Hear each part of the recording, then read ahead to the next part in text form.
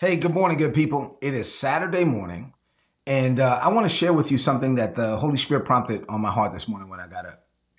So I had a conversation yesterday with some of the people that I mentor on the Patreon, and we were talking about like mental health and really just attacks. In this case, we were just talking about negative thoughts and battling negative thoughts. But this is something that's bigger, especially now with mental health. It's a big challenge for a lot of people. With everything that happened over the last few years, plus some people were already struggling mentally.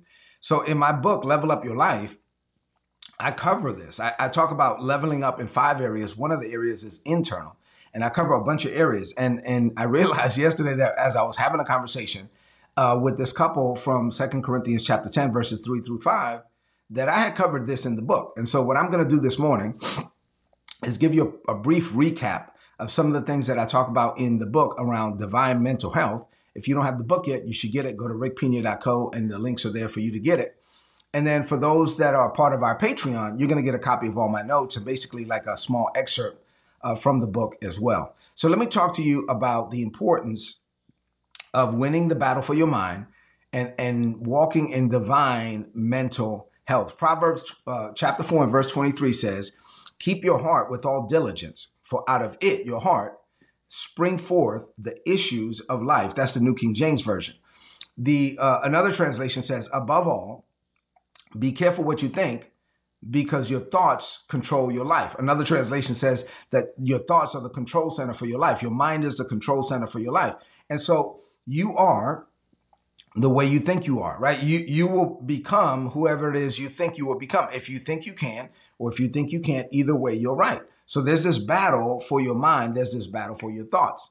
In 2 Corinthians chapter 10, verses 3 through 5, this is what I dealt with yesterday as I was talking to this person, is that, listen, you got to realize, acknowledge, understand that the devil is always trying to win the battle for your mind. And Paul says this is not a flesh and blood fight. Like if it was a flesh and blood fight, we would have killed Satan a long time ago. It's not something we can do it that way. It's a spiritual thing. And then this spiritual battle is actually manifested within the battle for our mind, in our soul. And so your soul is comprised of your mind, your emotions, and your will, your thinker, your feeler, and your chooser.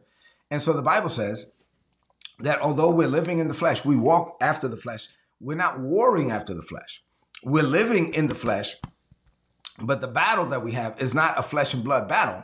The weapons of our warfare are not carnal. They are mighty through God to the pulling down, Paul says, of strongholds. I'm going to talk about that word here in a minute. Casting down imaginations or images and every thought that exalts itself against the knowledge of God. Every thought that you have in your mind that's not like God. Every thought that is against God's image of you, we can cast those things down, and bringing into captivity every thought to the obedience of Christ.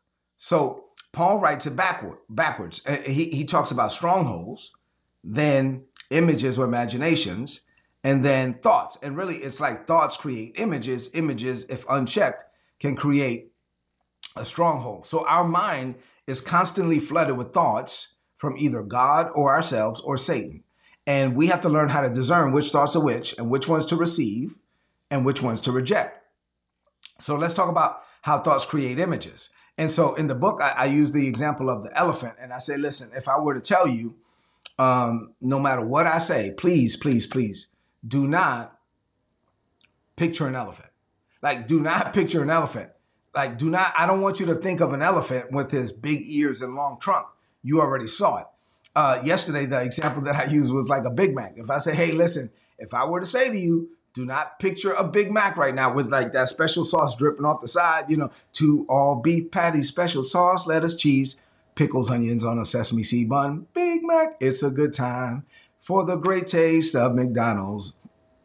You'll probably say, dog, Rick, why'd you do that to me? I haven't eaten yet. I got it, but you saw the image. The point is you saw it. We don't think in words, we think in images. And so what happens is the devil, he gives you images. How does he give you negative images? By giving you negative thoughts. So he gives you negative thoughts that are against the will of God for your life. And when he gives you these negative thoughts, if you don't cast them down, they're going to create negative images. And then if these negative images, if you don't cast them down, if you meditate on them long enough, if unchecked, they will create a stronghold. And the word stronghold in the text is a biblical term that in Paul's day, it was a fortified city. It's like they would build a wall around the city so that you couldn't get over the wall to get into the city. And so basically, Paul, the imagery he's given us is that if you have, remember, our fight is not, we're living in the flesh, but our fight is not in the flesh. It's a spiritual fight, and it's manifested in our mind. And so if you don't check these thoughts from Satan, these negative thoughts lead to negative images. If you don't check these negative thoughts or the negative images, they will lead to a fortified city, a negative stronghold. So when you have a negative stronghold around your mind, and now you're battling thoughts of fear, doubt, unbelief, despair, and maybe even now you've delved into depression, where that's it, like you're locked up. You're a prisoner in your own mind, right? And so when you're a prisoner in your own mind, you could be in a room full of people and feel lonely. When you're a prisoner in your own mind, like you're locked up and you can't get away from yourself. So that's a terrible place to be. Like you feel terrible because you can't get away from yourself, and your feelings amplify your thoughts, and you're thinking the wrong thoughts. And so you feel terrible and you're locked up in your own mind. This is where it's dangerous. This is where people commit suicide. This is, I'm saying this is bad stuff. So if somebody that's locked up like that, and I come and I say, hey man, God loves you. Like, so here's the fortified city around their mind. And so here's the wall. And I say, God loves you. And the thought, God loves you, hits the wall and slides down. I say, hey man, God made plans for you from the foundations of the world. Slides down. God loves you with this unconditional love. Slides down. Say, you're amazing. Slides down. So it's hard for me as a man of God, unless I'm using spiritual things, the Holy Spirit, right? But I'm just saying, if I'm telling you things like you're amazing, you were destined for purpose, you are fearfully and wonderfully made, God made plans for you before the world began, God is going to use you, all of this stuff. People that are locked up like that in that stronghold, they can't see it. They can't receive what I'm saying because the thoughts that I'm trying to give them, it keep falling down that wall, and they can't get over the fortified city. So it's going to take some time. They need to meditate and medicate on God's word so they can break out of that. Now, here's the good news. If it's true that negative thoughts create negative images can create a negative stronghold, if that's true, and it is, then the opposite is also true. So, for example, like me, I have a fortified city around my mind too, but it's a holy one. So if Satan comes to me and says, Rick, you're going to fail, man, that thought slides off that wall. But if Satan comes to me and says, I'm going to take your kids. No, you're not. I'm going to destroy your marriage. No, you're not. It's not going to happen. Like, those thoughts can't get in because I've built up, I have this fortified city around my mind. I see myself the way God sees me. I believe what God believes about me. I'm the head, not the tail, above only, not beneath. I'm the winner, not the loser, the victor, never the victim. And so all I do is win, no matter what. I'm seeing myself the way that God sees me. I believe what God believes about me. I medicate on God's word day and night. And so now I'm in this fortified city, and I always have joy, and the joy of the Lord is my strength. But the opposite is also true with people that are battling thoughts of depression. And so you got to realize that this is a battle. It's a spiritual battle manifested in your mind. And just like I can rejoice, like, oh my God, I can think about something, I'm rejoicing and I give God praise. And you see people like Christians driving their car, and all of a sudden they just start they think about something, oh, glory to God. But just like that is powerful, the devil can use that same power and flip it around and cause it on the negative side for people to relive pain. I know people that are upset with people that died already, and they're holding on to bitterness, malice, and pain. I know people that are reliving a pain, that's something that happened to them when they were a child. They had a traumatic experience, something terrible happened to them, and they relive that pain over and over and over and over again. Why? Because the devil gets them to think those thoughts.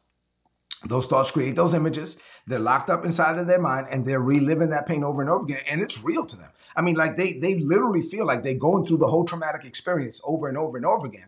Just like on the opposite, I'm going through the glory. Oh, glory. Thank you, Jesus. Over and over. I'm rejoicing over stuff where you can actually relive pain over and over and over again. So last thing, as I close this thing out, I didn't want this video to be too long. Let me just tell you that something about your feelings. The job of your feelings is to amplify your thoughts. Once again, those that are on Patreon, you're going to get all my notes. The job of your feelings is to amplify your thoughts. Let me explain. So, if you go to church and you're not one of those people that worships, but we get you to think about, we do fast-paced songs for like 15 minutes, and we get you to think about the goodness of Jesus and all he's done for you. Like, if you really start thinking good stuff, like, you're going to be like, oh, okay. You start tapping your foot, maybe clap your hands, maybe you stand up, whatever. Why? Because we're getting you to think good thoughts. If you think good thoughts, the job of your feelings is to amplify your thoughts. Then you're going to feel good. I mean, that's not a mystery, right? I mean, and so then we go from that to like, we slow it down a little bit, and then we start singing about how good God is. And we're like, whoa, okay, hey, how great thou art. And then you might not be one of those people that raise their hands, but you might be like, okay, oh, you kind of catch yourself. And then let's say this goes on for 30 minutes, 40 minutes. You came in like maybe a little bit frustrated, but now you feel great because you've been thinking good thoughts. Now, very small example. What about the opposite? Let's say you had a great day, but then you got a phone call as you're driving home, and it was a terrible phone call. It was something that you didn't want. You were dreading that phone call, and you got it. Now you get home and you think about that negative thought and all the second and third order impacts, and you're living all this pain in your mind. What if that goes on not for 30 minutes, but for 3 hours? What if that goes on not for 3 hours, but for 3 days? You see, now you feel terrible because you're thinking terrible. And if you think terrible, you're going to feel terrible. And let's say, when somebody from your family says, hey, let's go see this doctor. And you go to the doctor and all that. And the doctor says, hey, let me give you these pills to numb your feelings. Here's the problem. You don't have a feelings problem. Your feelings are working. Your feelings amplify your thoughts. You have a thinking problem. So the doctor can't help you with your thinking. That's me. That's the preacher man. And so the doctor can't help you with your thinking, right? The doctor's just going to maybe give you something to numb your feelings, but your feelings don't have a problem. Your feelings are working. Your feelings are amplifying your thoughts. You don't have a feelings problem. You have a thinking problem. And so the word of God is what's going to fix your thinking. The word of God is what's going to get you to believe what God believes about you, to see yourself the way that God sees you, to become the man, the woman that God has destined for you to be for such a time as this. You can have divine mental health where you have a fortified city, where you see yourself the way God sees you, and you don't allow any negative thoughts in. Level up your life. Get the book if you don't have it yet. And then if you want to be part of the Patreon, go to patreon.com/Rick Pina. I love you. Have a blessed Saturday. Talk to you guys soon.